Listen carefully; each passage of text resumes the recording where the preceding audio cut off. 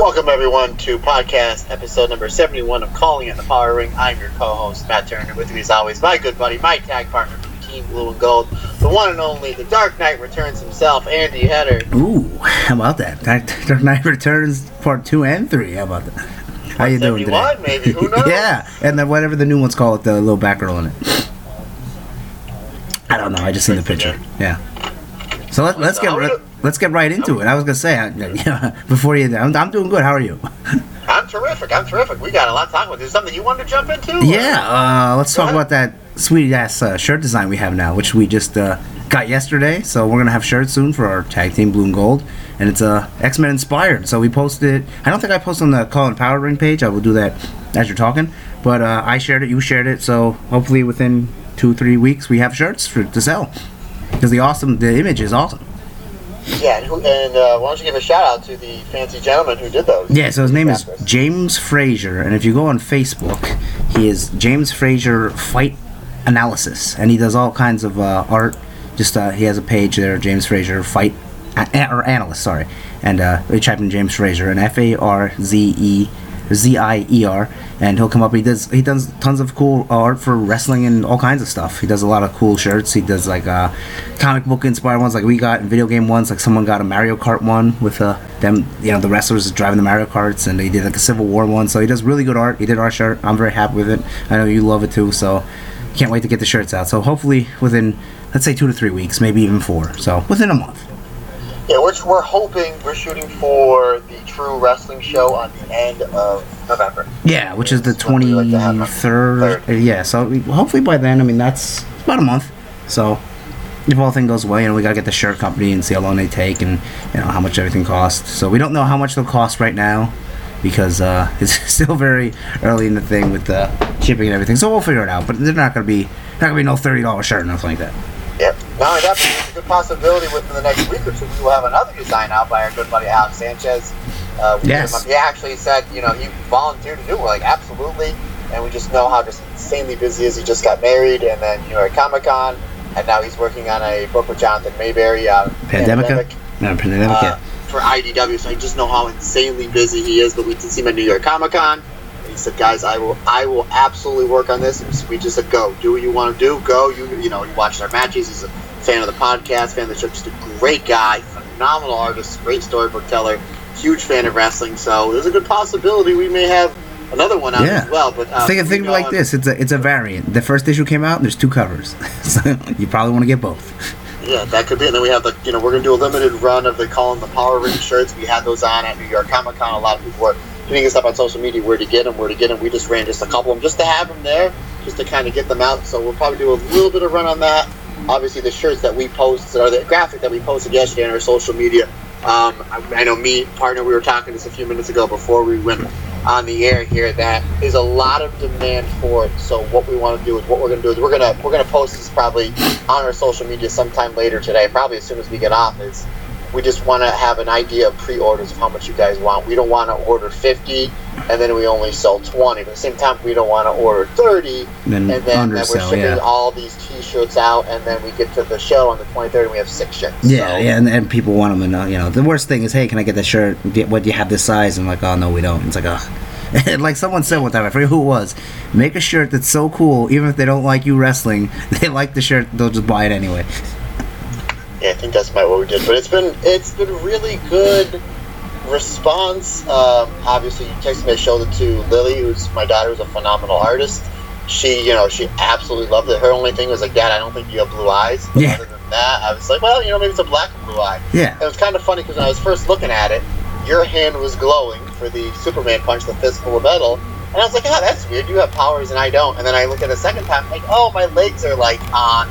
Yeah, you got like smoky fire, kind of like Cannonball. That makes sense from all the kicking and throwing knees I have. That's fantastic. Yeah, so I told the guys, like, hey, if you want to give us powers, go ahead, And I just said a bunch of powers, like, it's like plasma or flying or Cyclops or Storm, whatever you want to do. So he came up with some really good stuff. Yeah, so guys, please let us know what you guys want, what sizes, and then if you guys can't get to a show in the next 4 weeks, 5 weeks, 6 weeks. Seems like our bookings are always picking up, which is a good thing. Let us know. We will ship them out to you. Obviously, you guys don't have to pay for shipping. Yeah, they're not much.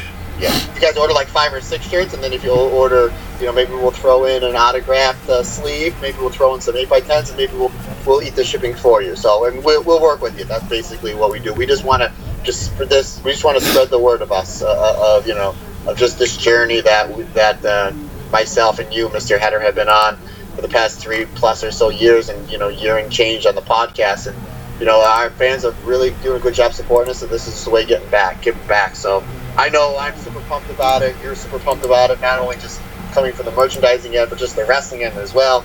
And what a segue that is, going to the wrestling end. We were on the show last Friday. Yes, we were. How about that? You drinking there? Is that why? No.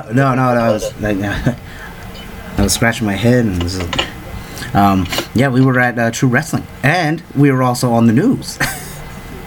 Yes, and we were also on the Facebook page as well. Oh, really? So So we were in the dark match. Well, technically, it was the bonus match. You paid a little bit extra. You got an extra match. You got in earlier. You got the extra match, which we were in the first one, 4-way tag match with us, Bull Hightower and Bo Nakota. I forget their name. Is their tag name? Bo. Yeah, Bull and Bo. Yeah, they have a tag name. I always forget it. I'm sorry. I apologize. The Mustache, not the Mustache, the Kings of Mustachery. And who was their team? Silent but Deadly, the tag team champs. How could I forget that? So yeah, we had a nice little 4-way. We didn't win, but we didn't get pinned. So, count that. But anyway, Fox 56 was there, and they taped the beginning of the first match a little bit and edited it, and we were in it. So that was pretty cool. And nobody else was. So how about that?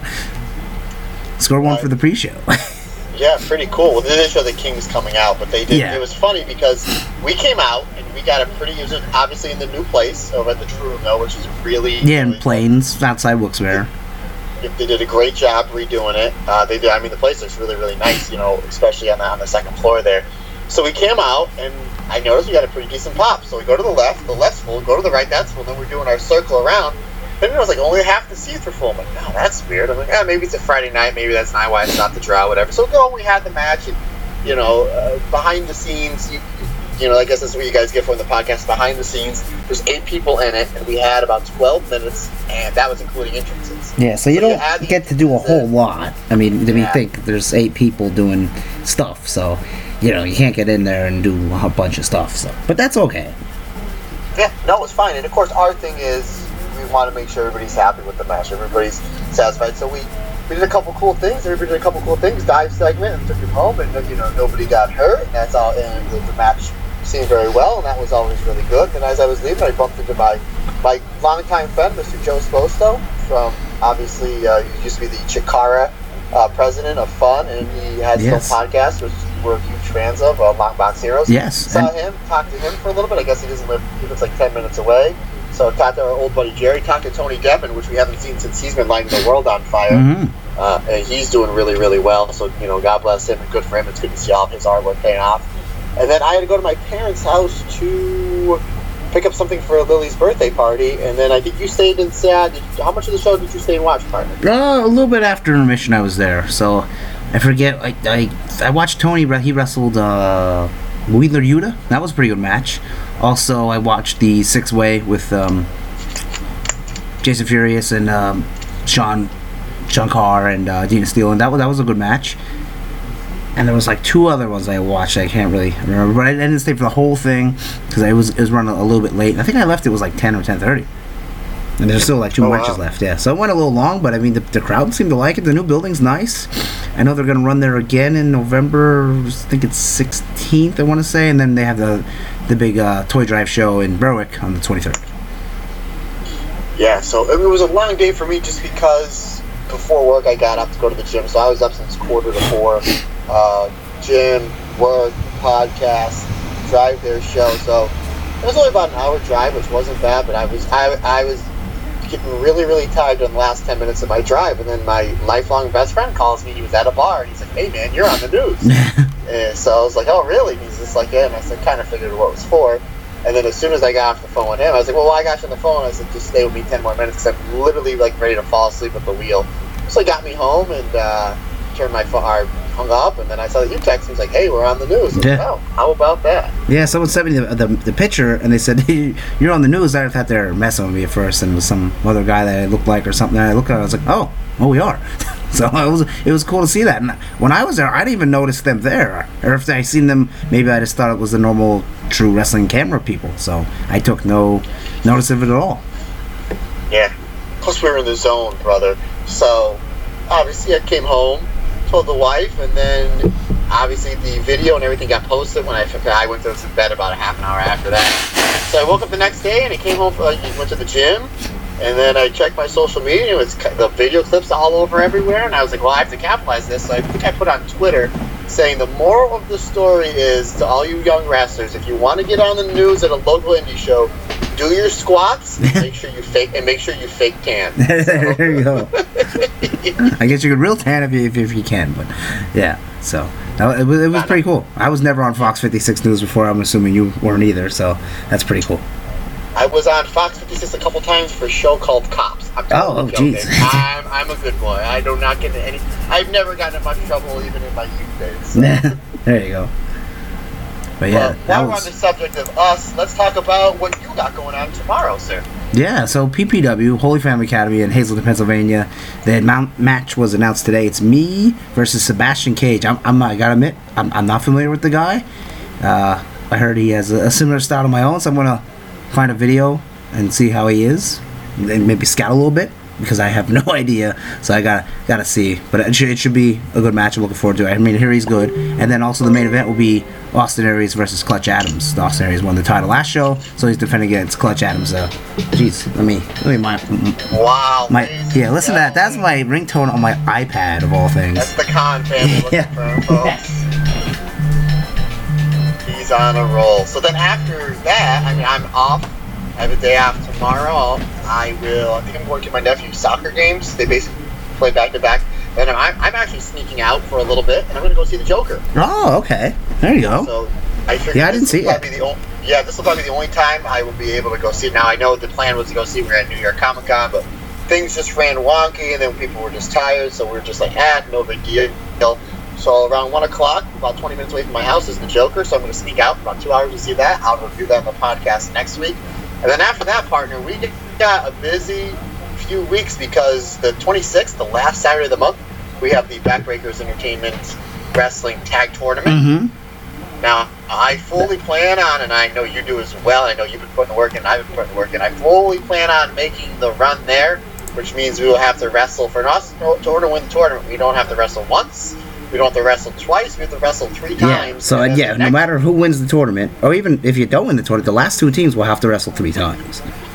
Yes, obviously, again, I fully plan on winning this tournament. There are some great tag teams in the tournament, but I've been hard-pressed to admit that I think we're the best, and that's just not me talking, that's just me being confident, man. We put in a lot of work, so then after... I was going to say, in round 1, we were taking on the Sambo show, which is...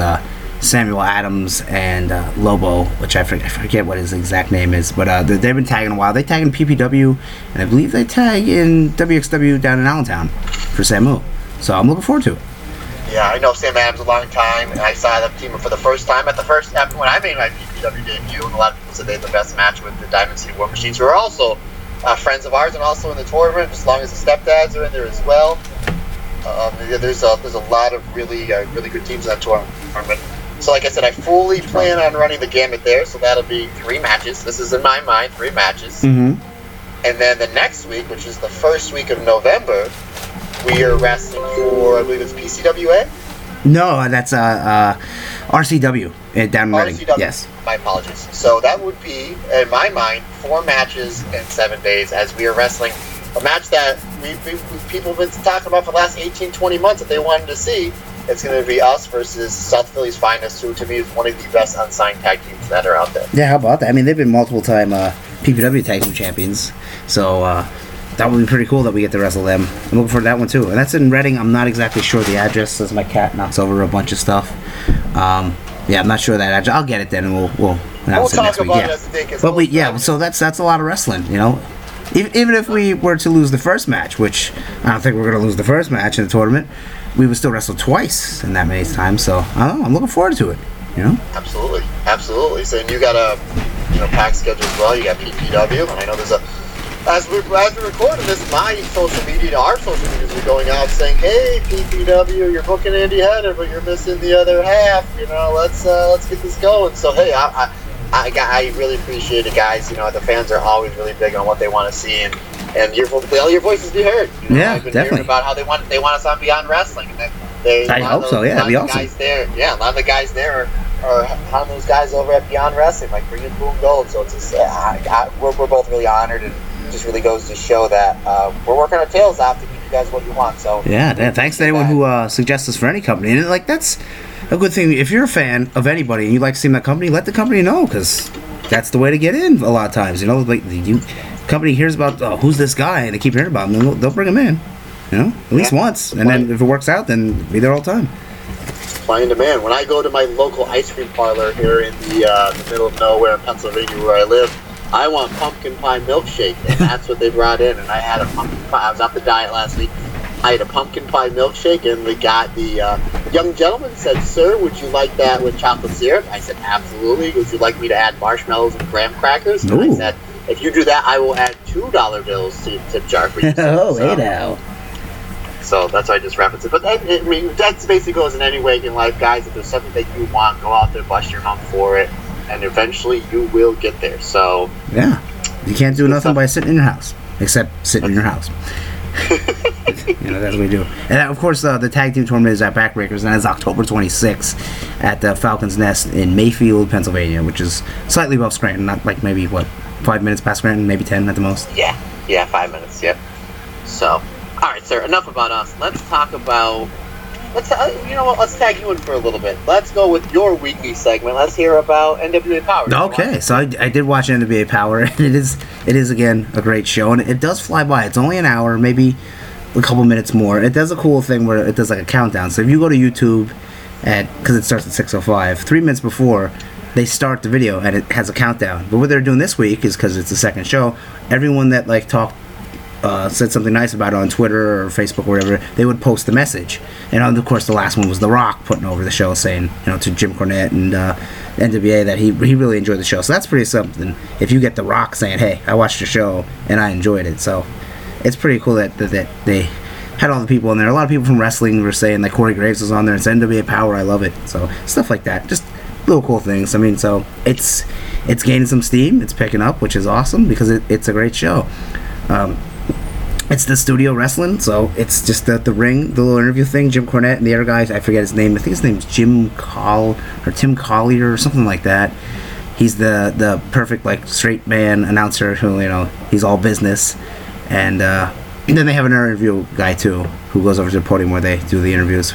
But they had a good women's match. It was the former Sienna Allison Kay versus Ashley Vox for the women's title. Allison Kay won the match. That was a good match. And they cut promos afterwards. She cut a promo. And then there was Cole Cabana. He came out. He was cutting a promo. And he's like, "I was supposed to be here to have a singles match, but now it's a tag match. But it's okay because I got a guy." He's like, "You got a guy? I got a guy." And Mr. Anderson, former Mr. Kenny, came out and they had a tag match. And they beat two basically job matches. Basically, it's all job matches. And maybe one or two legit matches in the end. Also, the former Damien Sandow came out, who's now Aaron Rex, I think his name is, or Aaron Stevens. I think this is his real name. Yeah, I think yeah. So I'm not sure, but he came out. He was first of his face, and they went heel real quick and said he's an acting thespian, and he deserves better, and he doesn't want anyone to look him in the eye, so he turned heel. But it's pretty cool how these characters come out. You don't know anything about him except, hey, I remember him, or maybe you don't know him at all, and they get over just by cutting a promo. There's another guy, Ricky Sparks, who I never seen this guy, never heard of him. He's more of a cruiserweight guy. He wrestled Trevor Murdoch, who was in WWE years ago. He came back, and he beat him, and then I was like, wow, who is this guy? They cut a promo and got himself over, and he's a great talker. And then the main event was Homicide and Eddie Kingston. I think they have a name, but I forget who it is, and they took on their tag team champions. Oh, what's their name? I forget. The former brand from TNA, and I forget their names totally. They're like the Highlights or something like that. So it was a good match they were going, but then they got attacked by the Dawsons, who's this big redneck team who they're trying to put over. So they came out and started attacking them. The match ended in a no contest basically, since they did that. And then the whole show they were building up to where Nick Aldis has this manager named Camille, and she never talks. And it's like, this Nick Aldis not letting her talk. Why is she helping him? And it was just this big thing they kept on showing, that we're gonna let's sit down and interview with him. And they did that. That was the main event. And then of course she still didn't talk, so they didn't get anything out of her. So they're keeping that storyline going. But it's a really fun show, and it flies by. And they also have these weird things where they have these like old time '80s commercials. And the one they had first show was Austin Idol's wrestling school. And the way they shoot it's like just really cheesy and old school, but apparently it's a legit school. But this week they also had, I forget his name, but it was Waffle and Tire Irons. And that was his, in Pawtucket, Kentucky. He's like, I have waffles and I have tire irons and I paint them gold. And I was like, I don't know if this is legit or not. It was over the top, but it's funny. So it's nice they throw in those little funny commercials in there to kind of make it feel like you're watching a 1980s show. But all in all, NWA Power, it's a great hour of wrestling to watch. And still, they've only had 2 shows, and there's still tons of guys that haven't even been mentioned or came out yet. Like the Rock and Roll Express have not come out yet. They kind of show a little video package in the beginning, showing some people like, hey, I didn't see them yet, but it's a fun show. I did watch. Now Eddie Kingston and Homicide and Ring of Honor, they were Outlaw Inc. Oh, okay. They are. I don't think they're calling them that. Maybe it's copyright by ROH. I don't know if it's copyright by ROH back then. Yeah, probably. Yeah. Anywho, I did watch the first maybe 10 minutes of the first episode, and I'm a huge fan of. I guess it sounds like Dawkins in the beginning. Yes, like it's Into the Fire by Dawkins, which is apparently is making Dawkins a thing again. So how about that? Into the Fire. I heard that you're rocking like Dawkins. Yeah. Whenever I hear Dawkins, I always think of Dream Warriors from Nightmare on Elm Street Part 4. Okay, yeah.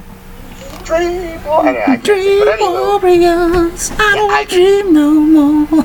I actually have that on record. It's that whole album. On vinyl? Yes. Wow. Yeah, I bought it at the auction for like $1 or 2 years ago. You should get it on cassette. I'm sure they sure exist. All Dawkins exist on cassette, but like it's pretty cool they picked that because it gives it more of an '80s feel. And I wouldn't be surprised if they have Dawkins on the shows when they make some new ones. Then. Oh my god! You gotta let me know. Yeah. You gotta let me know. Because it's picking up. Like I just went to YouTube to type in Dawkins because people are typing it Into the Fire. They think it's a song that was made for this, and they're like, "Wait, this is a video? This is a band?" And so now, like Dawkins getting all these hits. Like, what? All these wrestling fans. Oh, this is a band. So they're. I mean, good for them checking out, Dawkins, which I'm sure have not been too busy in recent years. Andy Header, no pressure on you. I know you're the ones that upload the shows. You're the ones that name the shows. Maybe podcast episode number 71, Rockin' Like Don Dawkins. There we go. You're naming what you want. And spell Rockin' ROKKEN. Yeah, absolutely. Okay, so I just pulled up the results, and the tag team that Kingston and Homicide, who are just called Kingston and Homicide NWA, are called the Wild Cards. That's because Eddie Kingston and Blackjack Marciano and Chikara were the wild cards. Oh, really? That's weird. Yeah. No. Okay. Well, now I scroll down. It does say Outlaw Inc. So maybe they are calling that. And the wild cards are Thomas Latimer and Royce Isaacs. And I believe Thomas Latimer was Bram in TNA. Huh. How about that? Yeah. So I suggest NWA. It's an easy hour to watch, and every Tuesday 6:05 on YouTube. It's up, and then you watch it whenever you want.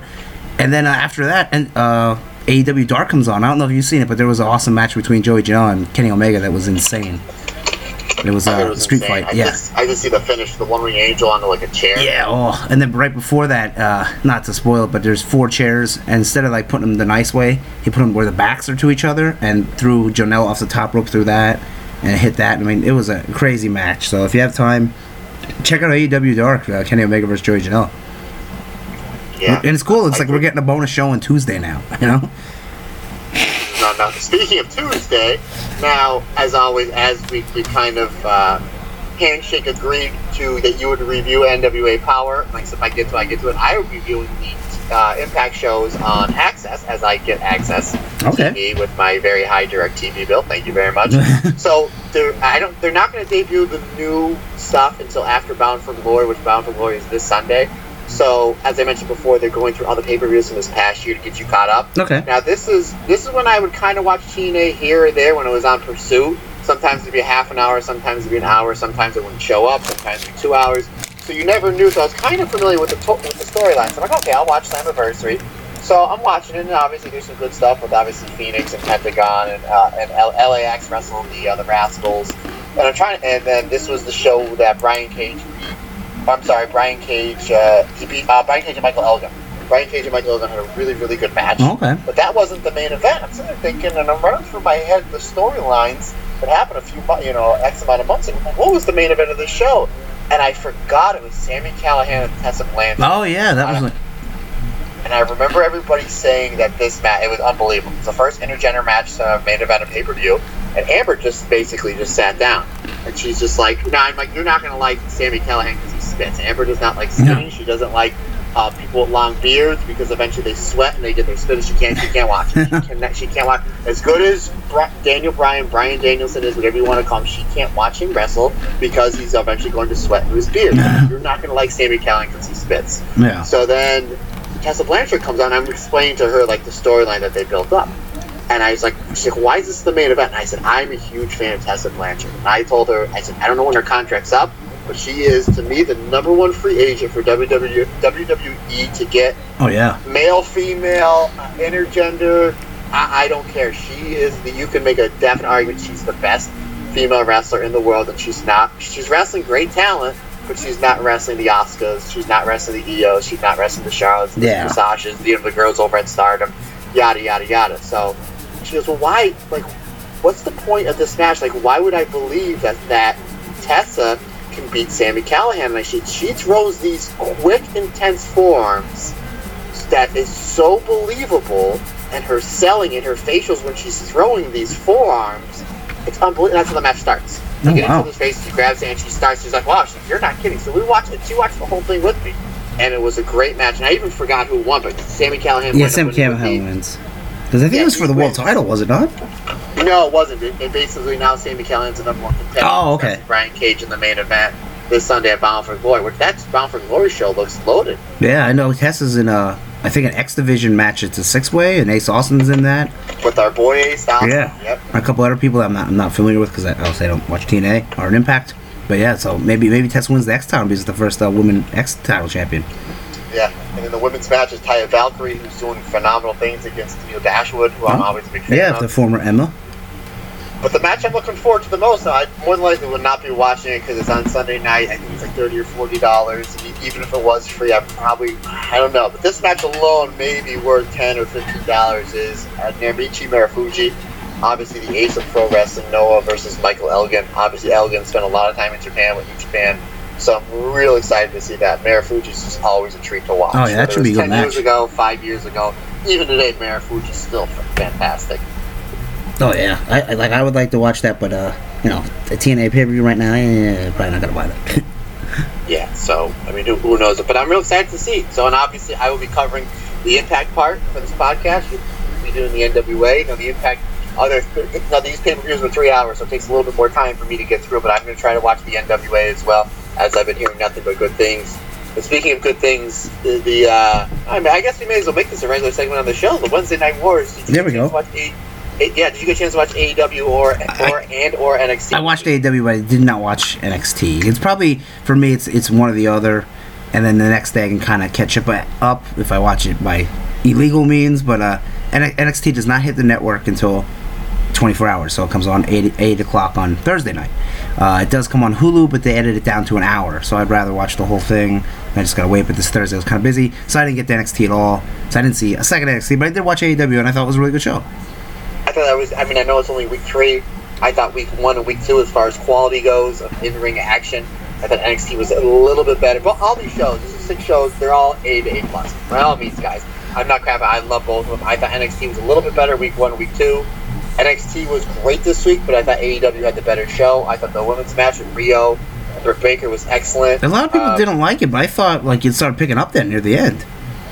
It reminded me of the Royal Rumble match with Ronda and Sasha, where it wasn't clicking 3 or 4 minutes in. It just seemed like they were half a step off. But you forgot about that when you got into the fall season because it picked up and then the crowd got into it. And that was the same for Ronda and Sasha. And to me, this was the same for Britt and Rio. And I love the match. I love the match. I love the finish. I love the finish. Yeah, where Britt's trying to get in her new finisher, which is called the Lockjaw, where she puts it like the Rings of Saturn with the mandible claw. And she's trying to do, but Rio has her mouth shut, and she won't do it, and then she just rolls up Britt. So I thought that was a cool ending. Yeah, I thought it was terrific. I thought that match was great. I think that was Rio's best match I've ever seen her in, and I have seen a handful of her Stardom matches. I thought that was best. I haven't seen a whole bunch of Britt Baker. I thought that was the best match she was in. But the match that blew me away, and you texted me like the next day, like, did you see this match? And I was like, I'm at that match now. Was the tag match with Kenny Omega and Hangman Page? I guess 2/5 of the Elite. Yeah. Versus Jericho. I'm sorry, not Jericho. Moxley and Pac. Yeah. There was the tag match was the main. You know, it wasn't. They call it a main event match, but then the main event was Darby Allin versus Jericho. We'll get there. So this match was very good. I mean, it started off. I was like, this is great. I mean, they were chanting, "This is awesome" and everything, and it shows what Jon Moxley, the former Dean Ambrose, what he was just not doing in WWE because he'd been held back, or maybe he just wasn't into it or whatever. But I mean, now he's like unleashed, and what a match! It was great. Did you notice when Moxley was? Now they're in Philly. Moxley was, before he got in the ring, there was a CZW champion. Oh no, I didn't catch that. That's pretty cool.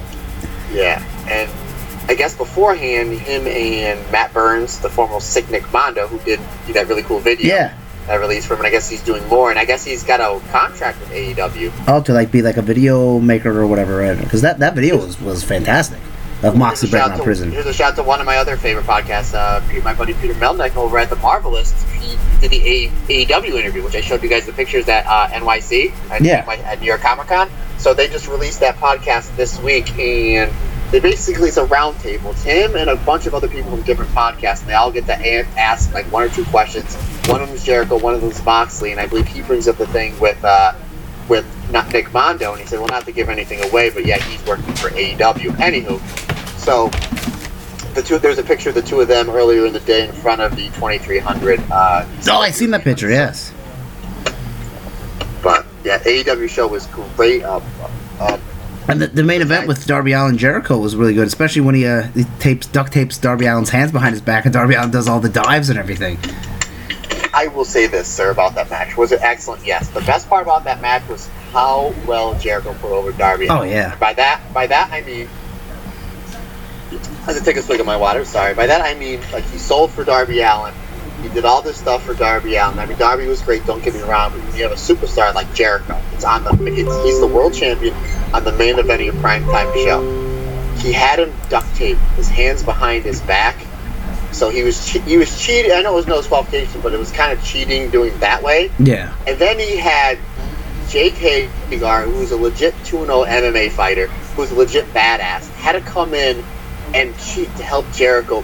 This guy that Jericho's been wrestling longer than this guy's been living, and he probably has 90 to 100 pounds on him. Like, Jericho could have easily, I don't know, I mean, I'm assuming Jericho's calling most of his shots there, but if they picked up to Jericho would have said, no, I'm going to beat him, clean him in the middle of the ring. We got to build to this pay-per-view match in November with Cody. Yeah. So the fact that Jericho signed off on it, or it could even been his idea, it's just more kudos to Chris Jericho. I mean, he made Darby Allin, he made him a star by doing that. Like, he could not beat this kid clean in the ring. Oh yeah, and it really let Darby showcase all his athletic stuff, like doing the springboards and like the dives and stuff with no arms, basically. So and it was pretty cool. And then of course Jericho gets him in the Walls of Jericho, which they're not calling that now. They're probably coming up with a different name because they just called it the Boston Crab, and it's like, oh, and they're calling it the Lion Tamer here. So I'm sure they'll come up with a new name after that. And they made him tap out with that. So it was good, but it was a very very good match. I enjoyed it. And it kind of makes Darby Allin kind of a star now. Because now, like, oh, I remember he had that match with Jericho. They taped his hands behind his back. The skateboard guy, you know? So, it was pretty cool. And then even Jericho gave him the double underhook powerbomb on the skateboard. It's like, ooh. Yeah. Well, that answers one of my questions. Because it seems like they're building up to the Inner Circle versus the Elite. Which obviously Jericho, LAX, Jake Hagar, and Sammy Guevara versus the Elite would be Cody, Kenny, the Bucks, and Hangman. Mm-hmm. I'm like, well, I know MJF is going to. I mean, you see it on the wall. It's going to happen. Yeah, MJF is going to turn on Cody probably at the pay-per-view because that's when the heat's the biggest. And cost him the world title. Yeah, so does that mean MJF joins the Inner Circle, or is it just a one-off? So I'm like, well, if MJF's joining the Inner Circle, you need one more person. Who's it going to be? I'm like, oh, clearly it's Darby Allin now. So yeah, but here's the thing. What I think they're going to do is swerve with this because we were talking. Me and my friends were talking. Marty Scurll's contract is up before the pay-per-view. So Marty Scurll shows up, but remember, the Elite, he was abandoned in ROH, and they left him. Remember, he has, all my friends are dead. So does he come in, Marty Scurll's here to help the Elite? And then he doesn't, turns on him, and then he joins Jericho. Possibility. Yeah, I can see that. So, because, I'm going to just go out on a limb and say Marty Scurll's going to sign with AEW. I mean, come on. He's still in the Being Elite opening. I know Ring of Honor had was a Glory by Honor last weekend, and I thought because I'm an Honor Club, I thought it was free, but I think it was an extra $10. Oh, okay. I know there's the semifinals and the finals for the tournament to see who's going to challenge Roosh for the heavyweight title at Final Battle, which is weird that they're doing Final Battle in Baltimore, Yeah. not at Hammerstein. Yeah. So I did not get a chance to take a look at the results. I know who won, if you want to know. Yeah. It's, PCO beat Marty Scurll, so it's going to be PCO versus Roosh. Really? Yeah. Which, I mean, PCO's hot right now, so who knows?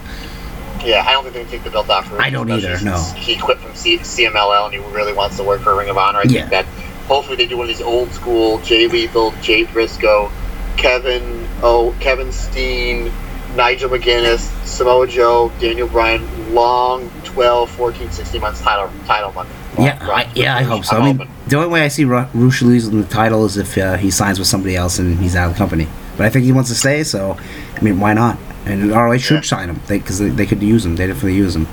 And Roosh, already a better champion than Matt Taven, I'll say that. I agree. I agree. But Roosh versus PCO, I know some people don't like it, but I'd watch it. I'm kind of interested to see it.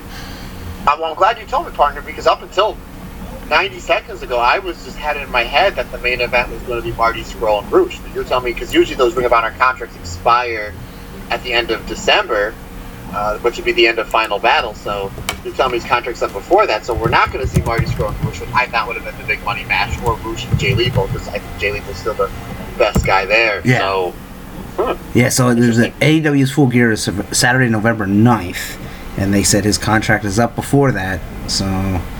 And he lost to PCO, so I think the writing's on the wall there for Marty Scurll. In ROH, anyway. Yeah. I mean, yeah, wouldn't you go with all your buddies? I mean, unless ROH offers him a ton of money, but I would just think that AEW matches whatever ROH offers. And I mean, he could go to WWE too, but I would say that's even less than going to stay in ROH.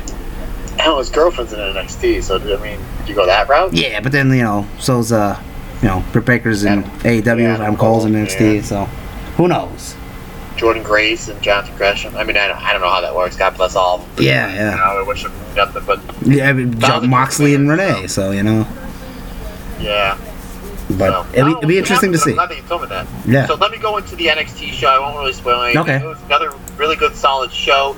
Keith Lee and Dijak was really good. I'll give you spoilers on that. So what happens next week? They're building it up. Next week is supposed to be Velveteen Dream and Roderick Strong. Mm-hmm. The Undisputed Era came out, and Kyle O'Reilly threw a flash drive to Mauro Ranallo. They put it in. Basically, the four of them basically beat up Velveteen Dream, who has a legit back injury, and they just want to take him off the road for a couple weeks. So the most underrated wrestler in the history of wrestling, William Regal, comes out and says he will defend his title against the winner of Keith Lee and Donovan Dijak. So they have of course, a great match. Roger Strong comes out, double disqualification. He does a run-in, so you know where this is going to go. Regal gets on the microphone and says, nope, triple threat next week. I'm like, I will take that. So Keith Lee, Roderick Strong, Donovan Dijak. The main event was Damian Priest, the former Punishment Martinez, versus Pete Dunne, and that match was absolutely fantastic. And I thought this would just be a kind of a showcase for Pete Dunne. But Punishment Martinez, Damian Priest, whatever you want to call him, he actually got the victory. And that match I thought was excellent. I heard it wasn't bad. I was listening to a podcast that said it's pretty good. Because I never thought too much of Punishment Martinez / Damian Priest, but they said it was pretty good. They said maybe his best match ever. I was like, wow. I mean, Pete Dunne's really good. Jay White feud. This is when Jay White was a white meat baby face, and he was on excursion to Ring of Honor. The Jay White feud stuff was excellent. Really? So I think there's like 3 or 4 Jay White matches that were better than this. It still was a fantastic match. Then I'm going to call a lot of these guys by their indie name. Jonah Rock, who was a big star in Pro Wrestling Guerrilla, took on Matt Riddle. They had like a 6 to 8 minute match, but it was all action. Like they started off when they didn't do the handshake, but they did the Matt Riddle does the touching of the fist. So they did that. They had a really, really good match. That was good. Taya Conte, I think they changed her name. She wrestled. I think she's just Tainara now. Like I think they dropped her last name. She wrestled. Oh, I heard. Oh, jeez. I forget. And I think Io had a real quick match too that she won. Yeah, a lot of these matches were really quick. They did a lot of fun stuff though. The show was really, really good. There was a great tag. The best match of the show was the 2 guys from Imperium. Okay, yes. Versus Birch and Lorcan. I'm like, well, this will work good because they all do like almost like that old school British, hard hitting style. Mm-hmm. So that match is really good. It was Fabian Eichner and Marcel Bartel. Yes. Yeah, they're really good. I never seen that Bartel guy before, and I mean, obviously, if he's in the Walters group, he's got to be good. I was thoroughly impressed. That was the best match of the show. As good as Dawn and Priest was, which was excellent, that was the best match of the show. Again, I thought this NXT show was great, but I would give the Duke over to NXT, or not NXT, AEW, and AEW did another 1 million views. Wow, yeah, they did 1 million. I believe NXT did like 700,000 somewhere. So yeah, AEW is still beating them, but it's not by a huge margin. I seen the one thing is like AEW obliterates NXT. I wouldn't say that. I mean, they're getting more views, but and NXT isn't that far behind. I wouldn't write them out just yet. They need to go to a bigger arena. Yeah, they need to get out of the all the time to make it feel big. I mean, they probably will once they're the first month or so. I would see it coming. Maybe I will say this, sir. Obviously, the big news for the past month and probably the rest of the year and maybe next year is going to be the Wednesday Night Wars. Oh yeah, definitely. For obvious reasons. However, hands down, the best. And I know we talked about before we went on the air. I'm not going to spoil too much. Hands down, the best. These again, both these shows, AEW, NXT, A+. Hands down, the best show of the week happened on Monday morning. Yes. It literally goes to show you, as well as all these companies are doing, as far as pro wrestling growth, as far as storytelling, as far as booking, as far as in-ring action goes, the king of sports, New Japan Pro Wrestling, to me and a lot of people, and I put out this tweet, a lot of people agree with me, they're still the king. They are still the king. This King of Pro Wrestling show was fantastic. I talked to so many different people where everybody had a different match. What was your favorite match? What was your favorite match? I had some people like, I thought the Sonata Okada match was just okay. I will say this. That match was fantastic. I don't know what Meltzer gave it. To me, it was 4.5 stars easy. And you know what the funniest thing about it is? This is the 4th time that these guys wrestled, because they wrestled at the New Japan Cup final. Mm-hmm. They wrestled when Okada said, well, if you beat Jay White, Sonata gets the first title shot. They wrestled at the G1 where Sonata got his win, and then they wrestled on Monday. Yeah. This was their worst match this year, and it was easy 4.5 stars. That was my favorite match. It was my favorite match of the night. Suzuki and Liger told a phenomenal story. Liger came out as Battle Liger, no shirt, just ripped to shreds. Suzuki. Obviously, I'm sure you found out about what happened at the very end of the match, which I thought was pure class. And then a lot of people were saying the match that stole the show was Robbie Eagles and Ospreay. And I think I texted you right afterwards. Like, this match was insane. All right, El Phantasmo and Ospreay. What'd I say? Yeah, Robbie Eagles. Robbie Eagles is his tag partner. Yeah, they look alike though, so it's okay. Yeah, Robbie Eagles. He actually came in because, of course, there was interference with Ishimori. So, but that was great. When they were announcing the card, like Tanahashi's 20th anniversary match, what's he gonna do? What's he gonna do? It's like him and Hamna versus Yano and Maccabi, and you're just like, eh. And then the match happens, and then you're just like, and then Chris Charlton does a great job explaining why Tanahashi picked this match. Okay. Like Maccabi was the top guy when Tanahashi was coming up, and he kind of passed the torch. Like it's no, and we talk about it here all the time. It's no secret that Tanahashi basically saved New Japan, but the guy that was basically like the guy that was like keeping it afloat, like was basically like the lifeguard. Mm-hmm. Was Maccabi, and then he basically handed it off to Tanahashi, then basically put New Japan on a boat, and now Okada has it on a 16-line, Cordigian cruiser, right now. There goes speed drive. But it was fun, and Wananto Inoue, who retired about 8 years ago because of neck injury, he was basically in Tanahashi's corner, and they basically talked about that story. They did a great job. That's what's great about Chris Charlton. He does a great job with the... Yeah, he knows his stuff, man. Yeah, he's a Japanese wrestling historian, if there ever was one. I do have to put him over for his book, the Tokyo Dome book, which he got for Christmas. It's fantastic. I do want to read the New Japan one, and I actually got to say, I've been meaning to send him a tweet to see if he's going to do one on All Japan, because I would love to read one on the late 80s, early 90s, early to mid 90s of the All Japan King Road. So. Yeah, that'd be pretty cool. I know he's doing for Post Wrestling. I don't think it started yet, but it's going to start soon. He's doing a podcast called Thunderstruck, and he's going through the biggest match of Jushin Liger's career in that year, starting from when he started till he's going to finish in January. Out of town. Yeah, so every show is going to be whatever match he had. What was his biggest match in 1992? And the show's called Thunderstruck, Jushin Thunder Liger. Like, that's pretty cool. So I'll let you know when it starts. It did not start yet, but he's really good.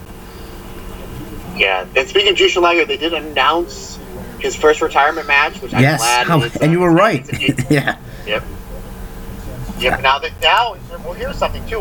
Right before the Liger Suzuki match, Tanahashi came out for Japanese commentary. Obviously, I watched the English commentary. Did not have time. Probably will not have time to watch the Japanese commentary.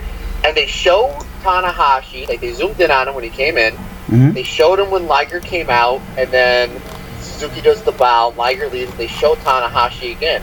So they said he's going to have 2 retirement matches as well as he should. He's got the 8-man in night 1. Do they do him and Tanahashi on night 2? Ooh, maybe. I don't know. They didn't really hint to his night 2 match at all. So who knows if they get an old guy, they get a current guy. I mean, you don't know. I mean, I like the 8-man with Otani and Takaiwa in it, and Great Sasuke. So that should be. It's been really cool just to see that. And it's cool how they're just bringing all those rivals over the years and putting them all in one big match. But yeah, did they do him versus Tanahashi? Do they him versus somebody said? What about him and Jericho? I mean, if he requests Jericho, I'm sure he would wrestle Liger's last match. I was like, okay. I mean, who would turn that down? Hey, can you wrestle my last match with me? No. Like who would say that? So I mean, who knows? And I think that they're going to do, because Okada said. Again, Chris Charlton, let's put him over again, during his post-match speech, said that his dream is to sell out the Tokyo Dome. He wants to be the guy that's had more people than anybody, which I don't know if they can do because I know they scaled it down. I want to say Hashimoto is the top guy with 61,000 people, where I think Tana got it up to 40. But I don't know. I think because they scaled it down, I think you can only hit like 45, 48 in there. I could be wrong. Okay. But he said his dream is to sell the Tokyo Dome with him on top. He said, why not do it 2 nights in a row? So he said that once he defeats Kota Ibushi, he will be defending the belt on the 5th as well. So yeah. We're going to see. And then obviously Kota, Jay White, Ortiz Tanahashi, Ortiz and Goto, and Naito, they're all saying that they want to be double champions by the end of January 5th. So it's just like, it looks like that whoever the Intercontinental Champion is after night 1 is going to be challenging the Heavyweight Champion on night 2. Yeah, and that's the main event for night 2. But who will be the IC Champion? Who knows? I think maybe even who goes into Wrestle Kingdom IC Champion may not be the same. The first day they might, let's say Kota Ibushi is Intercontinental Champion the first day, and then he loses it to, I don't know, Naito, and then it's Naito versus Okada, something like that. It's going to be, here's my opinion. No reason to keep it off Jay White. He's the hot heel right now. He's going to be go to a power struggle. It's going to be Naito over Jay White, Okada over Ibushi, and then finally, the longest told story maybe in the history of pro wrestling. 2.5 years. Naito, yes. I mean, every year he's going to win the G1. He's got to win the G1. He's going to win. And we're just he doesn't win the G1. This year we were shocked that Jay White won. I mean, I remember watching it online. We were wrestling the night before. I remember watching on my iPad, literally laying on my parents' floor like 8 in the morning. I'm like, I can't believe it. And then last year, he lost to Zack Sabre Jr., so he fell in the final night. So he fell all the way down to 4th place. So it's like, what are they doing? And the year before, you won the G1. It's like, oh, he's definitely going to beat Okada. And he didn't. Nope. So and then Okada's speech was, "Hey Naito, you finally made the main event of the Tokyo Dome, right?" He's like, "Feels good, doesn't it? Let's do it again. Let's main event the Tokyo Dome again." I think Naito finally, after that was Wrestle Kingdom 12, so 13, so 2+ year story. Well, if you think about it, even going back to Wrestle Kingdom 8 when it was him and Okada for the heavyweight title, but they went to the main event. Tanahashi and Nakamura were for the Intercontinental belt, because at the time they were the 2 biggest stars in the company. So you have literally this 6-year journey from Naito told, where it's like finally, not only does he win the main event, but he leaves as double champion. I think that's what they're going to do. I hope so. That'd be really cool. Now, do you think they unify the titles then? What do they do after? Are they just he defends them both and then loses one and still has the other? Yeah, I think he'll lose. And then you'll probably put it back on Okada at Dominion, because it seems like Dominion is Okada's show. Yeah. Or maybe even he says, I won both, now I'm going to relinquish the IC and just hold on to the world title. And maybe he gives the IC to Shingo. Oh, yeah, maybe. Sonata, that'd be something else, yeah. I'd be okay with all that. And we didn't even talk about this. Moxley couldn't make the pay-per-view because of the typhoon that was going on in Japan, so they had Juice Robinson versus Lance Archer, and Lance Archer won the United States title. That match was wild. That match is ECW style. Wow. That match was wild. So now, when Moxley comes back to Japan, he's kind of looking at the bully, or he has been the bully the whole entire time that he's been there, because he's the more aggressive guy pulling out tables. Now he's going to look like the underdog fighting beneath, because Lance Archer is just such a monster. And he's like 6'6" or 7" or whatever he is, 6'9", whatever he is. Yeah, so, and then, Moxley wants his belt back, they never lost, so there's a story right there. So hopefully we get that, and then we get Moxley Suzuki if Suzuki stays around. because that would be awesome on night 2. I'd like to watch that match. Or maybe See what if happens. Suzuki leaves, then maybe we get an AEW. I wouldn't rule that out. Who knows? Wrestling's awesome. Yeah. Or well, how about this? Moxley Suzuki Bloodsport. That'd be something else because they were supposed to do Barnett Suzuki at Bloodsport 2 in yeah, Atlantic City, but that's when Moxley hurt his elbow. yeah. So then he didn't do it. So I would think maybe he gets to do that next year because some of the guys in AEW they give a little leeway to do other shows. Jericho, Omega, Moxley is one of them. I wouldn't even be surprised if Joey Janela still is able to do his spring break show. Because who else would do it? You would think Orange Cassidy, but they signed him too. So Well, in the words of Ronnie Munn, whoa, stop the clock. Yesterday I saw for Maryland Championship Wrestling's the anniversary show, they have Luchasaurus on, Orange Cassidy, and I think like Best Friends, or was it? Yeah, Best Friends. Yeah, I seen that You're right. MCW. I'm like, whoa, they're still doing it. So I guess it all depends, But I know Luchasaurus got hurt before the show, and he's going to be out for 6 months with some type of hamstring injury, which that sucks for him. Because he's really the crowd's getting behind him. But it's good for Marco Stunt and Jungle Boy because now they'll be focused on. But it sucks for Luchasaurus. But hey, that was a good match today. We didn't even talk about that. The Lucha Brothers versus Jurassic Express of Marco Stunt and Jungle Boy. Yeah, that was excellent. Yeah, so there's so much good wrestling right now, it's insane. So like Raw and SmackDown have fallen to the bottom because I'll be honest, the draft sucked. So and then a lot of people were rubbed the wrong way with that Hell in a Cell ending, and it's the worst time to not put out a good product because people will leave. They're like, hey, what's this wrestling on Wednesday? I'm gonna watch this instead. Yeah, we're trying to get to it all. I'm going to try when I come home from Joker to go to try to get caught up on the 3 PWG shows that I'm behind. Oh wow! Plus, I have to order their anniversary show that came out like a month ago. And then Bola will be out. Yeah. Any day now, Bola is going to be Oh, released. boy. So I'm awfully behind. And here we didn't even talk about this. So Stardom was apparently for sale. WWE was thinking about buying Stardom because they want to make NXT Japan. And Stardom, the deal fell through. And Bushiroad, who owns New Japan Wrestling, bought Stardom. So now they own both companies. So they say there's going to be no. I think Meltzer said there's not going to be Stardom will be on New Japan World, but I'm assuming there'll probably be a Stardom World Title match at Wrestle Kingdom. Why the hell not? And then why not make hey, if you buy New Japan World, you can also get the Stardom app for a discounted price. That'd be kind of cool. If they don't put them together, which maybe they will eventually.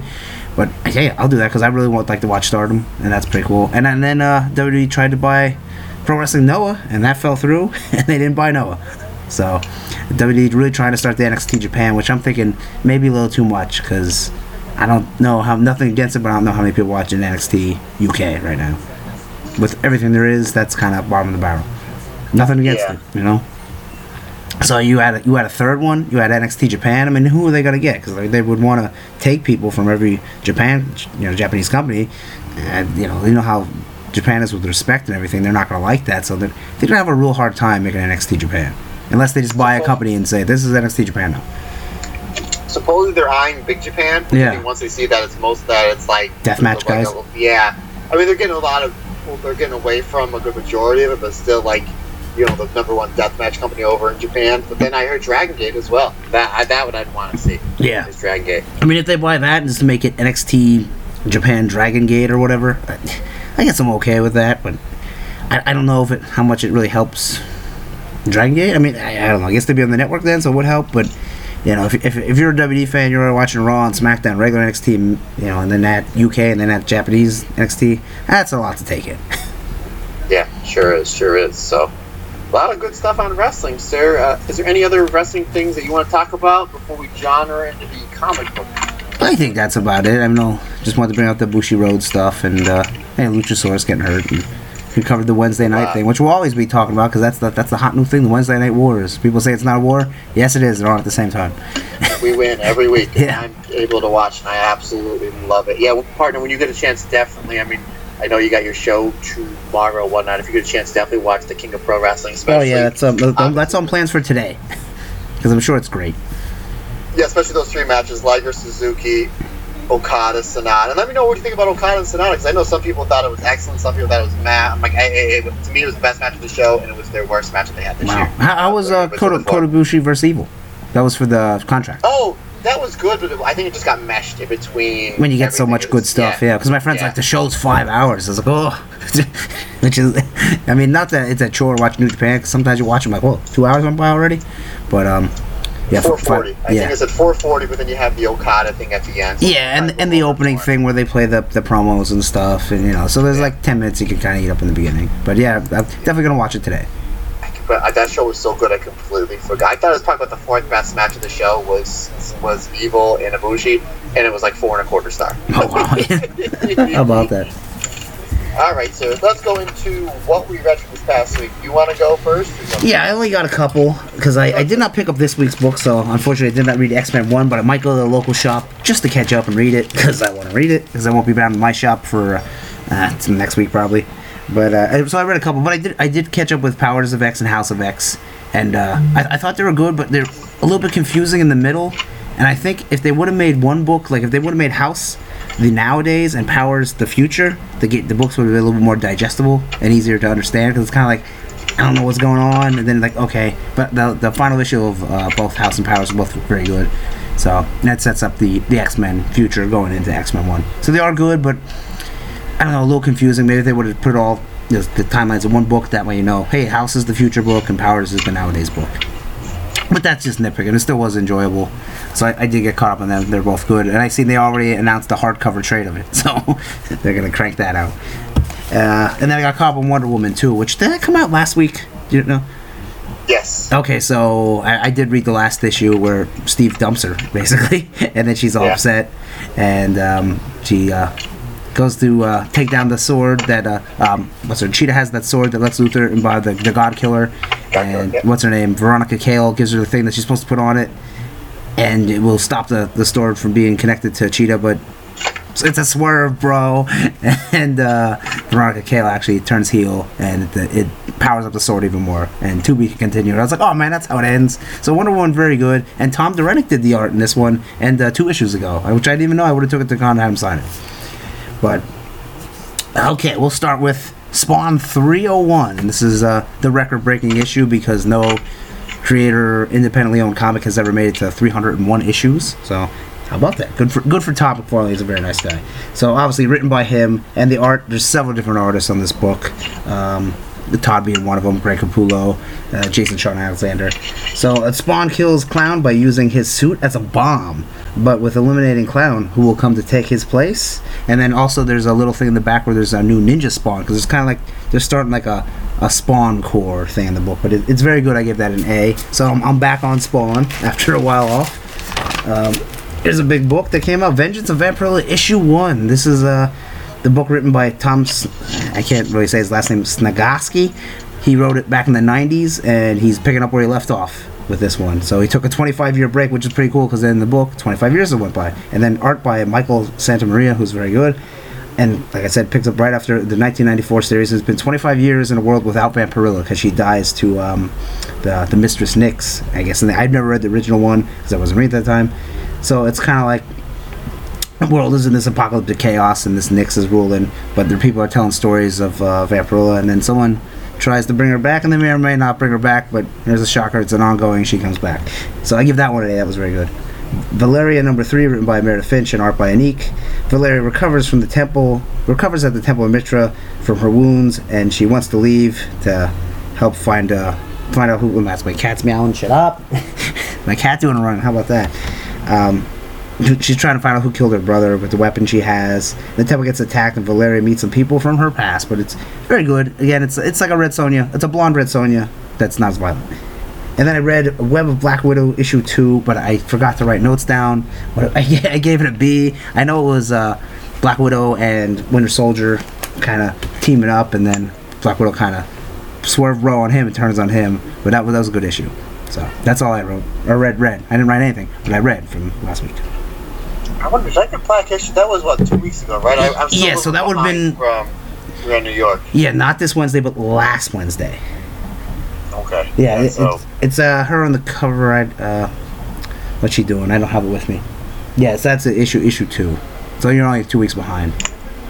I'll have to take a look, because I still have a whole bunch of stuff in my bag from the past 2 weeks. But here's what I did read from this past week. This week was a little bit light. So if I got caught up with this week's books, I'm going to have to go back maybe this weekend or Monday, Tuesday to read from what I mentioned past week's Absolute Carnage. I thought this was the last issue because my thing here says L4, which means limited series 4. Oh no, I think it's going for like 8 issues.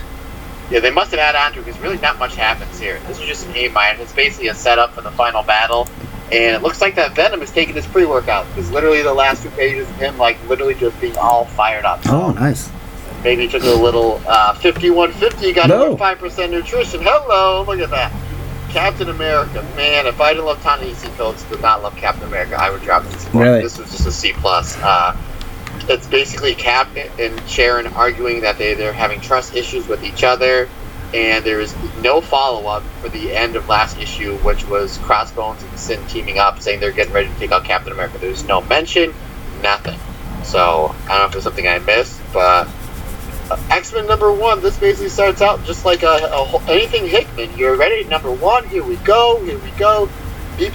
That's it. I'm not going to spoil too much for you because I think Hickman just starts off slow in the gate, like he did with Avengers run, like he did with his Fantastic Four run, like he did with House of X and Powers of X or Powers of 10 or whatever you want to call it, and then everything was an A+ afterwards. So basically, the X-Men return to Krakoa, and Magneto is finally praised for all the hard work that he's done, which is basically all he's ever wanted. Yeah, and they have that, you know how they have all the people on the council? It's like Mystique and Exodus and Apocalypse. I'm thinking, this ain't gonna end well. It's like, and of course, Magneto and Professor X on this council, they may, not to spoil anything for Direct X or Powers of X, but there's a big council of all the mutants, and they kind of govern Krakoa. And I'm like, yeah, this won't end bad at all. And Sabretooth, he definitely will never come back and get revenge. So. Yeah, that's never going to happen. No. So, yeah, you see that writing on the wall, but I'm sure just basically set up. It's a slow issue. I get it. I know what Hickman does. It's the X-Men. It's Hickman. It's Lionel Fantasy. I'm on board. No problem. Batman, B+. The Bat family basically, by the Bat family I mean like Robin, Huntress, Batwoman, they basically just beat the crap out of the Earth 3 Batman, Thomas Wayne. I mean, they just leave him laying. He's a bloody mess, which is a great payoff because he's just getting old school ECW heel heat for the last 5 or 6 issues, and then this is the Tommy Dreamer Pitbull running. So basically for revenge. And now we're finally going to get Bane and Batman. So it's basically a setup issue. Thoroughly enjoyed it. JR's art was fantastic, but just a B+ for me. Now we're going to get to the main book, sir. Spider-Man. This is the Sarah Pichelli. Oh yeah, I forgot to pick up issue 1, so I think I'm actually going to run to a local comic shop tonight because they're open until 10 because they play Magic all night. And I think I'm going to buy issue 1 and 2 if they have them, and X-Men 1 because I want to read it. But I will not spoil this too much for you. I literally wrote a half a page of notes here. Oh, you know what? Go ahead. I'll still read it. Okay. It's basically Ben Parker, obviously Mary Jane and Peter's son. Obviously, Mary Jane got killed in the first issue. He's all upset, obviously, because Peter's never there. He's always in fights. He's always out of town, and basically, Aunt May's raising him. He gets so upset, he takes a Spider-Man costume and burns it. Oh wow! In his high school, and then the very next day, his high school crush says she wants to go on a date with him, and so she shows up at the house in costume. She's like, "Hey, we're going to go to this costume thing. You have a costume?" And he's like, and Aunt May pulls him aside. He goes, "I know your dad had a spare one, just for emergencies. You can wear that." So basically, he reveals to her that he has spider powers. He's swinging through the city.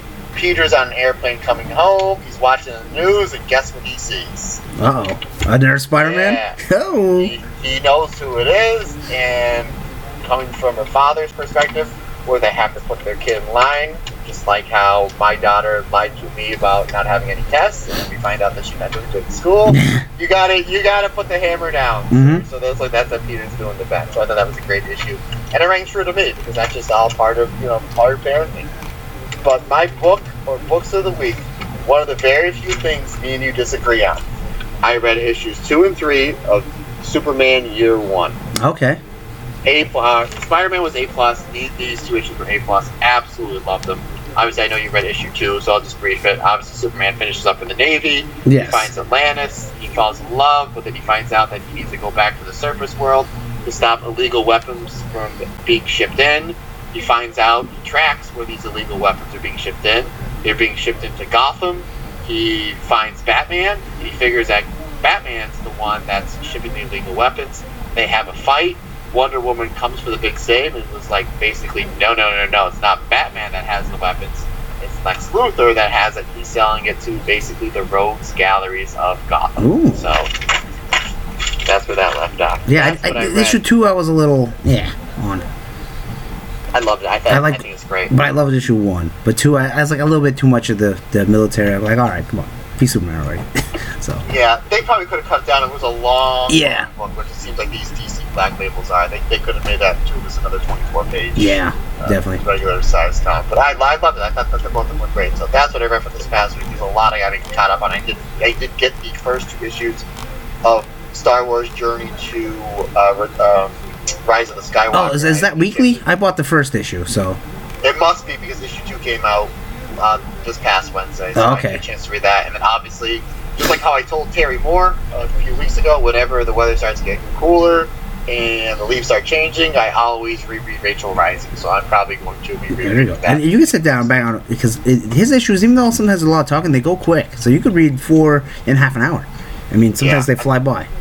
I do have the omnibus, but I think I have the first 2 or 3 trades as well. So I might just kind of. I don't plan on reading the whole entire thing. I just kind of want to flip through and kind of get myself familiarized back with it again. So maybe that if I can knock out some of that, maybe I'll talk about that next week. Oh, there you go. Yeah, always good. I thoroughly recommend Rachel Rising. I have it. I have the omnibus. I have all the trades, and I have all the issues except for 2. So. You, buddy. Yeah, I don't have your favorite out of all the Terry Moore? Yeah, clearly, yeah, by far. Yeah, I mean, not that his other stuff's bad, but that is my favorite. I mean, 5 Years has been good. The newest Strangers in Paradise was good. Echo I read part of, and that was good. And Motor Girl was good. I did not read the old Strangers in Paradise, but I mean, Rachel Rising, that's my favorite. What he does. So I got the top 10 sold books of September. You want to guess? So some of them are. So this is September. So nothing in October. But the top 10 books, I can give you a hint. There is only 1 independent title in this, and Walking Dead doesn't exist anymore, so you can probably guess what it is, and the rest are Marvel and DC. I'm assuming House of X and Powers of X have got to be in there. Yeah, so that would take up spots 5 and 6 and 3. So spot number 3, House of X 5. So you got House of X 5, Powers of X 5, Powers of X 4, and apparently House of X 4 either was not in September or just didn't sell enough to make the top 10. How about Absolute Carnage? Yes, that is number 9. That's Absolute Carnage number 3. So you got 1, 2, 3, 5 more to guess, and one's still number 1. Batman? Well, there's someone related to Batman, but no Batman title. Would that be so none of the Batman? So would Harley? Yes, Harleen, the magazine one, that was actually number 4. I'm trying to think number 1. How about Spidey? Spider-Man, the one that you just talked about, no, one by Sarah Pacelli and the. Any Spider-Man at all? Amazing. Yeah, no, that's Spider-Man number 1. Who writes that? The one you just talked about. Yeah, J.J. Abrams. Yeah, that's number 2, and then number 10 you probably won't guess at all. Deceased, A Good Day to Die, number 1, which I think is a one-shot. So you got 2 more, number 1 and then number 8. Number 8 you might guess. I know you bought it. Number 8 is an independent, you're saying? No. Number 1 is the independent. Really? Yes. Once I say it, you'll be like, oh yeah. Number 8, you just give it to me. Okay, number 8 is Doomsday Clock number 11. And then number 1, you want to hear that one? You're going to expect... Absolutely. Oh, okay, it's Spawn 300. Oh, yeah. Yeah. I wouldn't figure that one out, but it makes sense. Yeah, so that's the top telling book. So every month I'll do the top 10 books. So it's pretty cool. So you got Spawn number 1, Spider-Man number 2, then House of X, Harleen, Powers, House, Doomsday Clock, Absolute Carnage, then rounded off as Deceased, which I did not ring, but I heard was good, but like I'm not really... Tom Taylor writes it, but zombie DC characters, I really don't care. Yeah, same way. Did it say how much Spawn sold? How many copies? You know what? Because it says Spawn, comic book sales spawn a positive September. Get the pun there? I'm clicking on it now to see exactly what the copies were. I'm sure it's pretty high. It's still selling because there's so many variants. Okay, let me scroll down here. The longest running, despite top spots, blah, blah, blah, blah, blah. Let's see here. 4th. You know what? I don't think it says here how many copies it sold overall, which is kind of... It just says that it's the top spot. The milestone was enough to boost the series' best-selling comic book to direct market. despite losing top spot. Yeah, let me scroll down a little bit here. I mean, it really helped Image out. I mean, obviously, top publisher for September is Marvel. They got 38% share. Then DC 27, Image 11, and the rest are broken up between all the little, like, Boom, IDW, and stuff like that. I'm gonna scroll here. I don't think they have what Spawn. I'll type the name because I'm kind of curious to see how many comics Spawn actually sold. That's been just number one. It's got to be the 6 figures. Yeah, I mean, it has to be insane. Oh, I'm gonna search for that real quick. Todd did a great job pumping that out. He did a great job pumping that out, promoting it on all of his social media boards. He talked about it in San Diego. Obviously, he was very heavily involved with it at New York. We got a chance to meet him at New York.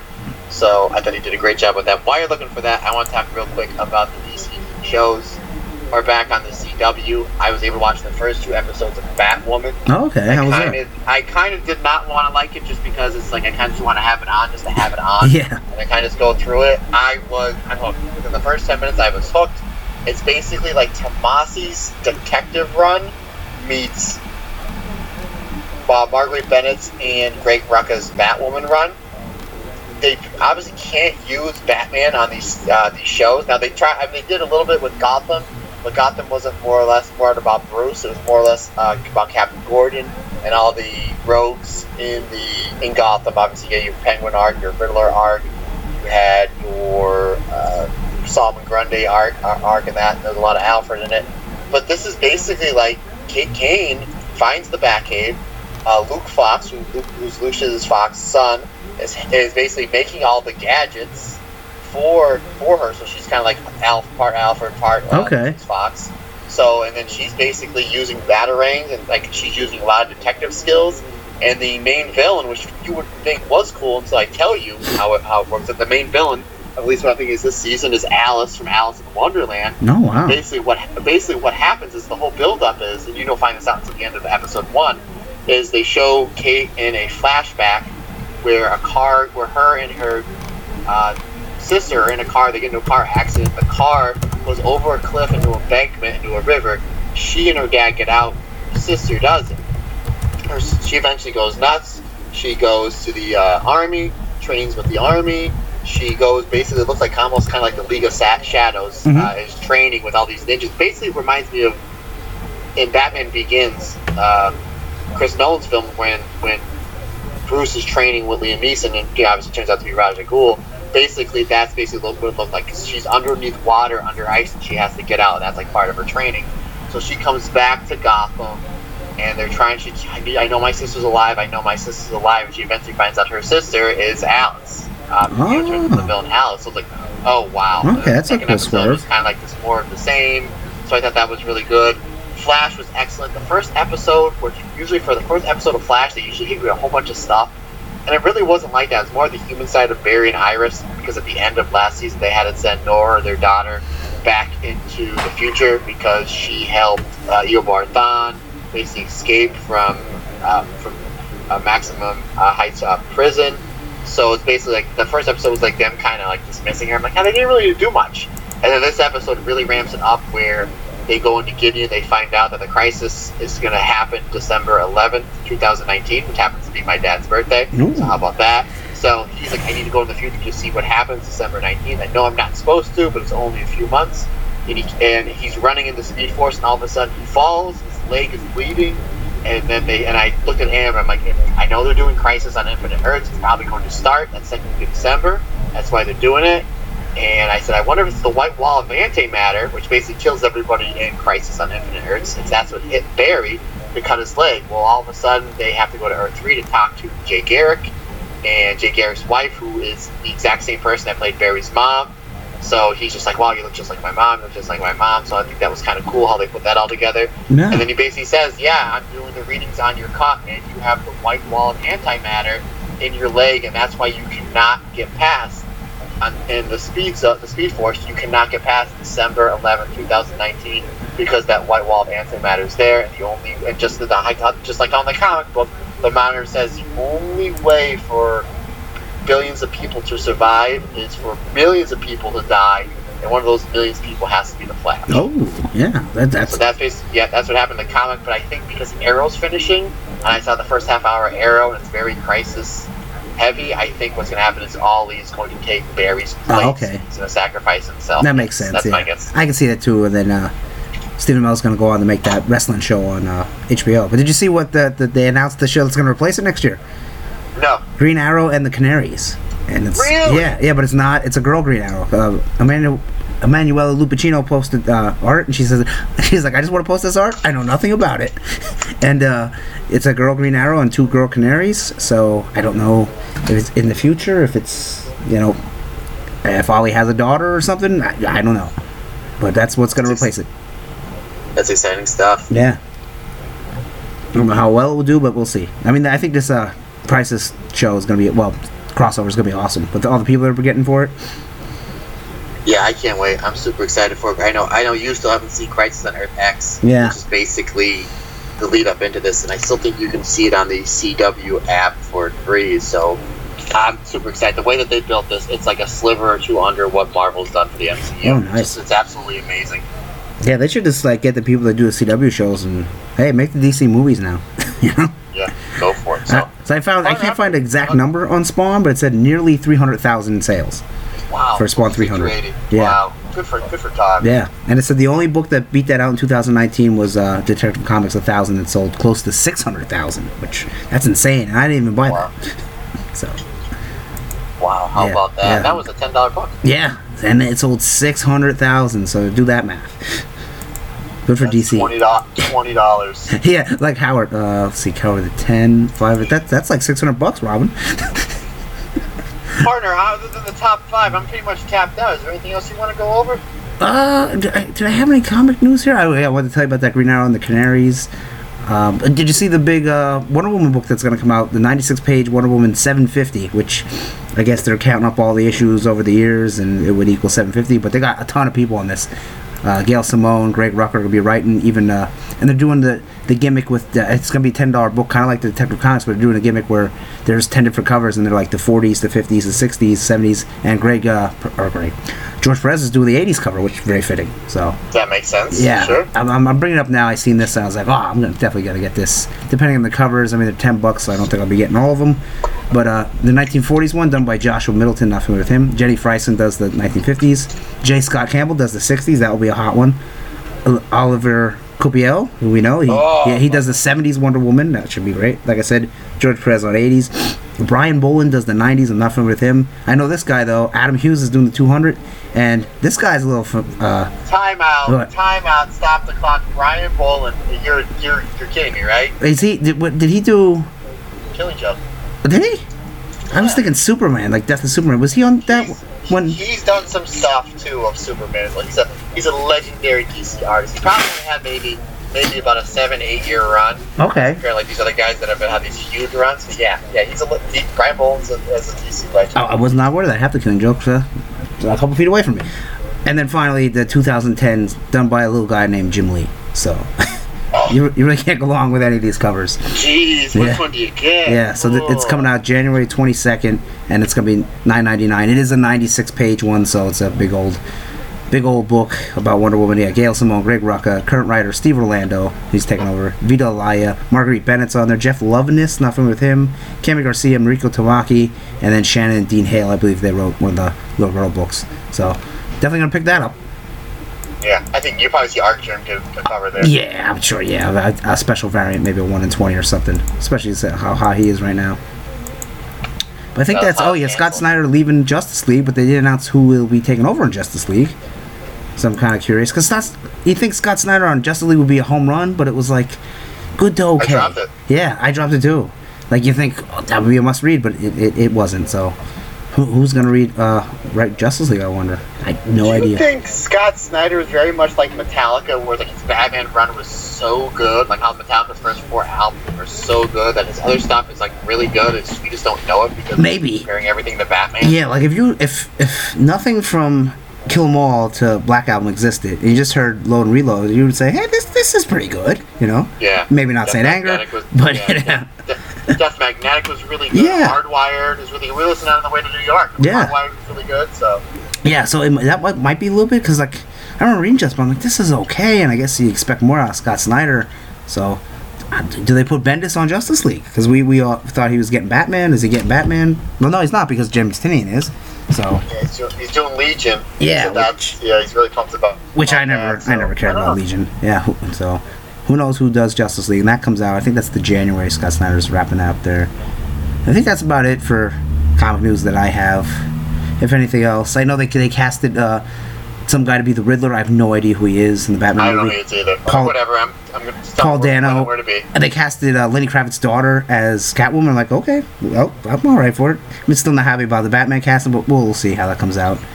But you know, I don't know many actors unless they're in a comic book movie already. It's not the same way. Yeah. So I did see what's his name, Jason Alexander from Seinfeld wanted to play the Penguin. So hey, I'm all for that.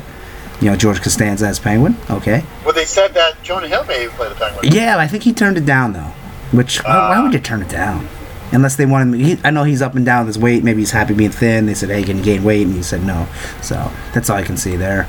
And then finally, I'll end it with this. They reprint when Brain breaks Batman's back, but the reprint was wrong. So now they have to reprint the reprint because the pages were messed up.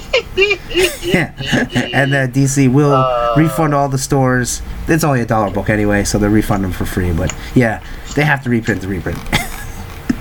And that's it for comics for this week. And then next week we'll talk more comics. We better. That's part of the podcast. Yeah, man. That's what we do. Top 5, sir. As always, this is your segment. We do have. Oh, real quick, I just got an alert that Roman Reigns and Nakamura tonight. Oh yeah, I seen that. So I'm gonna say Roman Reigns wins the Intercontinental title. Yeah, who knows? Who knows? You never know though. Top 5, it's your segment. You tell me. Am I going first? You going first? I'll go first here because I got something totally not related to comics or wrestling, but it's still good. And we didn't do this one.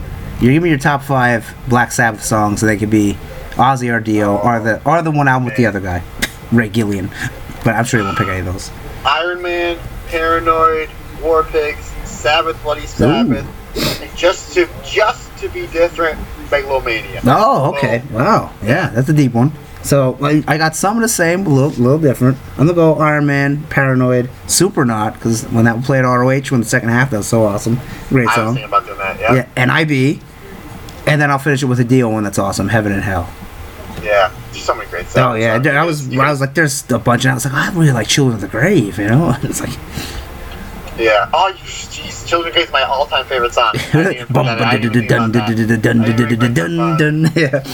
So yeah, there's tons of good Black Sabbath songs. The Wizard. White Zombie had a really cool cover. They had a double disc called the New Testament and Old Testament, where the first album was like the 12 great, was like the greatest hits, like 12 of them. Oh, okay. And then it was the same songs but redone. Like Typo Negative redid Black Sabbath, and it was terrible. Oh, yeah. But I loved Typo Negative, but it was too like slow. 15-minute version. Yeah. Yeah, I don't think Peter Steele was singing. He was like talking. He was like, yeah. "What is this?" Yeah, that was kind of a gimmick sometimes to go too slow, and it's like. And so I was like, all right. Yeah.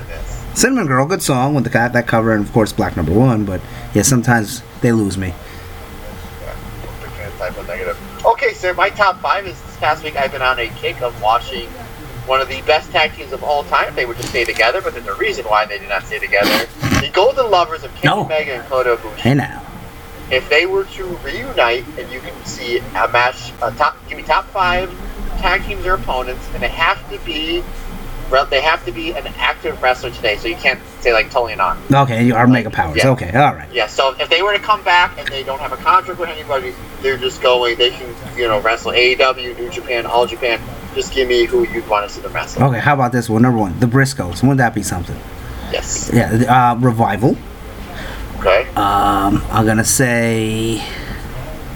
I would say Young Bucks, but we've already seen that. Although that would be fantastic, so I'm gonna leave them out. I'm gonna throw in Undisputed Era and give me any 2. Then let me think here. Let's put them up against. Oh jeez. You know what? Jurassic Express of Jungle Boy and Luchasaurus. I think that'd be fantastic. And then finally, well, how about them and the Usos? I think that could be something too. That stuff's really good. Briscoes, I totally agree with you. Kings of Wrestling. Oh yeah. Oh, I forgot because they're not tagging currently. Wouldn't that'd be 5 stars. This is an open contract anywhere. Kings of Wrestling. Penta Phoenix. Oh yeah. How did I forget that one? Now this is the most far-fetched one, but No, I'm sorry. I was going to say Kenta Marufuji. No. I'm going to go back. One of my favorite tag teams that nobody's talking about. The Noah Tag Champs of Access, which is Go Shiozaki and Nakajima. Okay. And then, you ready for this one? Yeah. You ready for this one? You sit down? I'm sitting down. Rock and Roll Express. Oh, yeah, they're still active. That would be something else. Are they still active? Yeah. Jeez. Yeah, they're That's what stopping. Yeah, no, I don't think they'll stop when they're dead. I would watch that match. That would be something else. And here's one. How about versus the Dream Team, Okada and Tanahashi? Oh, yeah. My God. We didn't even say, I was thinking about this today. If we're going to put together teams, Yeah, I was thinking about, like, the number 3 team on my head. I didn't even, just like Children of the Grave, it was number 3 on my head, and I completely forgot about it. What about Birds of Prey? Oh my God, yeah. I just forgot about him too, and I would mention him earlier. That would be awesome. That would be that Meltzer would die watching that. That would get 6 stars. It's a great way we do these top 5. Like, yeah, name your top 5 Black Sabbath songs. I'm like, my all-time favorite song is Children of the Grave, and I didn't even mention my I forgot it, yeah. Sweet Leaf we didn't mention, so there's a lot. Great song. Godsmack did a great cover of that. Really? I've heard a cover of it by 6 Feet Under. It was really heavy, and then what's that song? Symptom of the Universe. Oh yeah.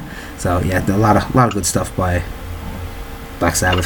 The Sabbath of Black. Ozzy, Dio, Bill Ward, Geezer Butler, Tony Iommi. The other guy for that one album. Which I don't know who was. Ray Gillian. It's not good. It's not good. Yeah, Dehumanizer, I think it's called. It could be. No, that's actually Dio's first one. Or no, maybe it wasn't Dio's first one, but Dio's on Dehumanizer. And I think Dio did like 3 or 4 albums, but this Ray Gillian did 1, maybe 2. It was like the late 80s when Black Sabbath was not doing too good. So, but we just kind of forget that. They did, and then I'll put a pin in it because I've talked about this forever. They did a tour. I think it was only a 6-month tour when it was Black Sabbath, but it was they wanted to call it Heaven and Hell. This is when they buried the hatchet with Dio and Ozzy, Sabbath. So it was Ozzy on top, like Ozzy, Zakk Wylde, like the usual Ozzy. This is maybe about 7-8 years ago. And then the co-headliner was Black Sabbath with Dio, and they agreed to call it Heaven and Hell. Oh, so you would see Sabbath playing all the Sabbath songs plus all the Dio stuff. Heaven and Hell, Silence of the Crafts, Mob Rules. And then your headliner is Ozzy. So like you get to see Sabbath like twice. Yeah, that's awesome. They did put out one album. It was called Heaven and Hell with Dio singing with Black Sabbath. That was, I guess now it's probably 10 years ago, but it wasn't so hot. Good stuff. Yeah. Good stuff. Partner, you ready to put a bow in this? You got some King of Pro Wrestling to watch. Yes, I do. Yeah. So I will. I'll finish up, guys. As always, I always push these products because I believe in 5% Nutrition. Go on www.5percentnutrition.com. You got your BCAAs, All Day Your May. You have 3 different types of pre-workout if you just get back in the gym. I recommend just the regular Kill It. If you want to go up a level, Kill It Reloaded. If you really want, go stim crazy, the 5150. They have a phenomenal creatine, phenomenal proteins. They just released a keto cookie, which I haven't tried yet. So, and some of the protein cookies are very good. Yeah, the Lenny and Larry stuff is really good. Yeah, and there's a Sinful one I was real close to buying today. I was thinking about buying a pack of them. I forget the Sinful Fitness or something like that. Yeah, I'm sure their stuff will be great. But at the checkout, type in Ed Turner, save yourself 20% on the back end. Like I always say, if you guys want to take your stuff to the next level, dieting, pre-workout, post-workout, during, they have the best stuff. And as always, if you guys need to get a hold, again, guys, I said at the beginning of the podcast, I'm going to say it again.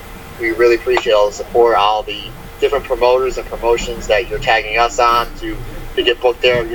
We greatly appreciate it, guys. Basically shows that we are putting out a good product on Team Blue and Gold. And the t-shirts, as we said before, we'll put something out on our social medias sometime later today, if not probably within the next few hours. That just let us know what size you want, what colors you want, and then we can kind of get a gauge on what we're going to order for our first time. Worst case scenario, we under order, we sell out, we can always just reorder. So yeah, we can get more. Yep. On social media, guys, just let me know, Matt _Turner OF over on the Twitter, and the Instagram as well. Tag a partner. I'm tired. I'm losing my voice here. I'm gonna tag you in for the big finish. Okay, so you want to find me and see that sweet ass image we have for a new shirt coming out? Just look Andy Header on Facebook or Instagram, and or if you want on Facebook, you don't want to like either of us, go to the Call in the Bell Ring page and like that, and I'm gonna post the image up there too. So why not? And special thanks to James Fraser for making that image. And then I'll be at PPW, of course, like I said, this Saturday in 2 days, and it should be a good time there. Austin Aries versus Clutch Items is the main event. And until next week, guess what we're going to be doing? Rockin' with Dawkin'. We'll see you later.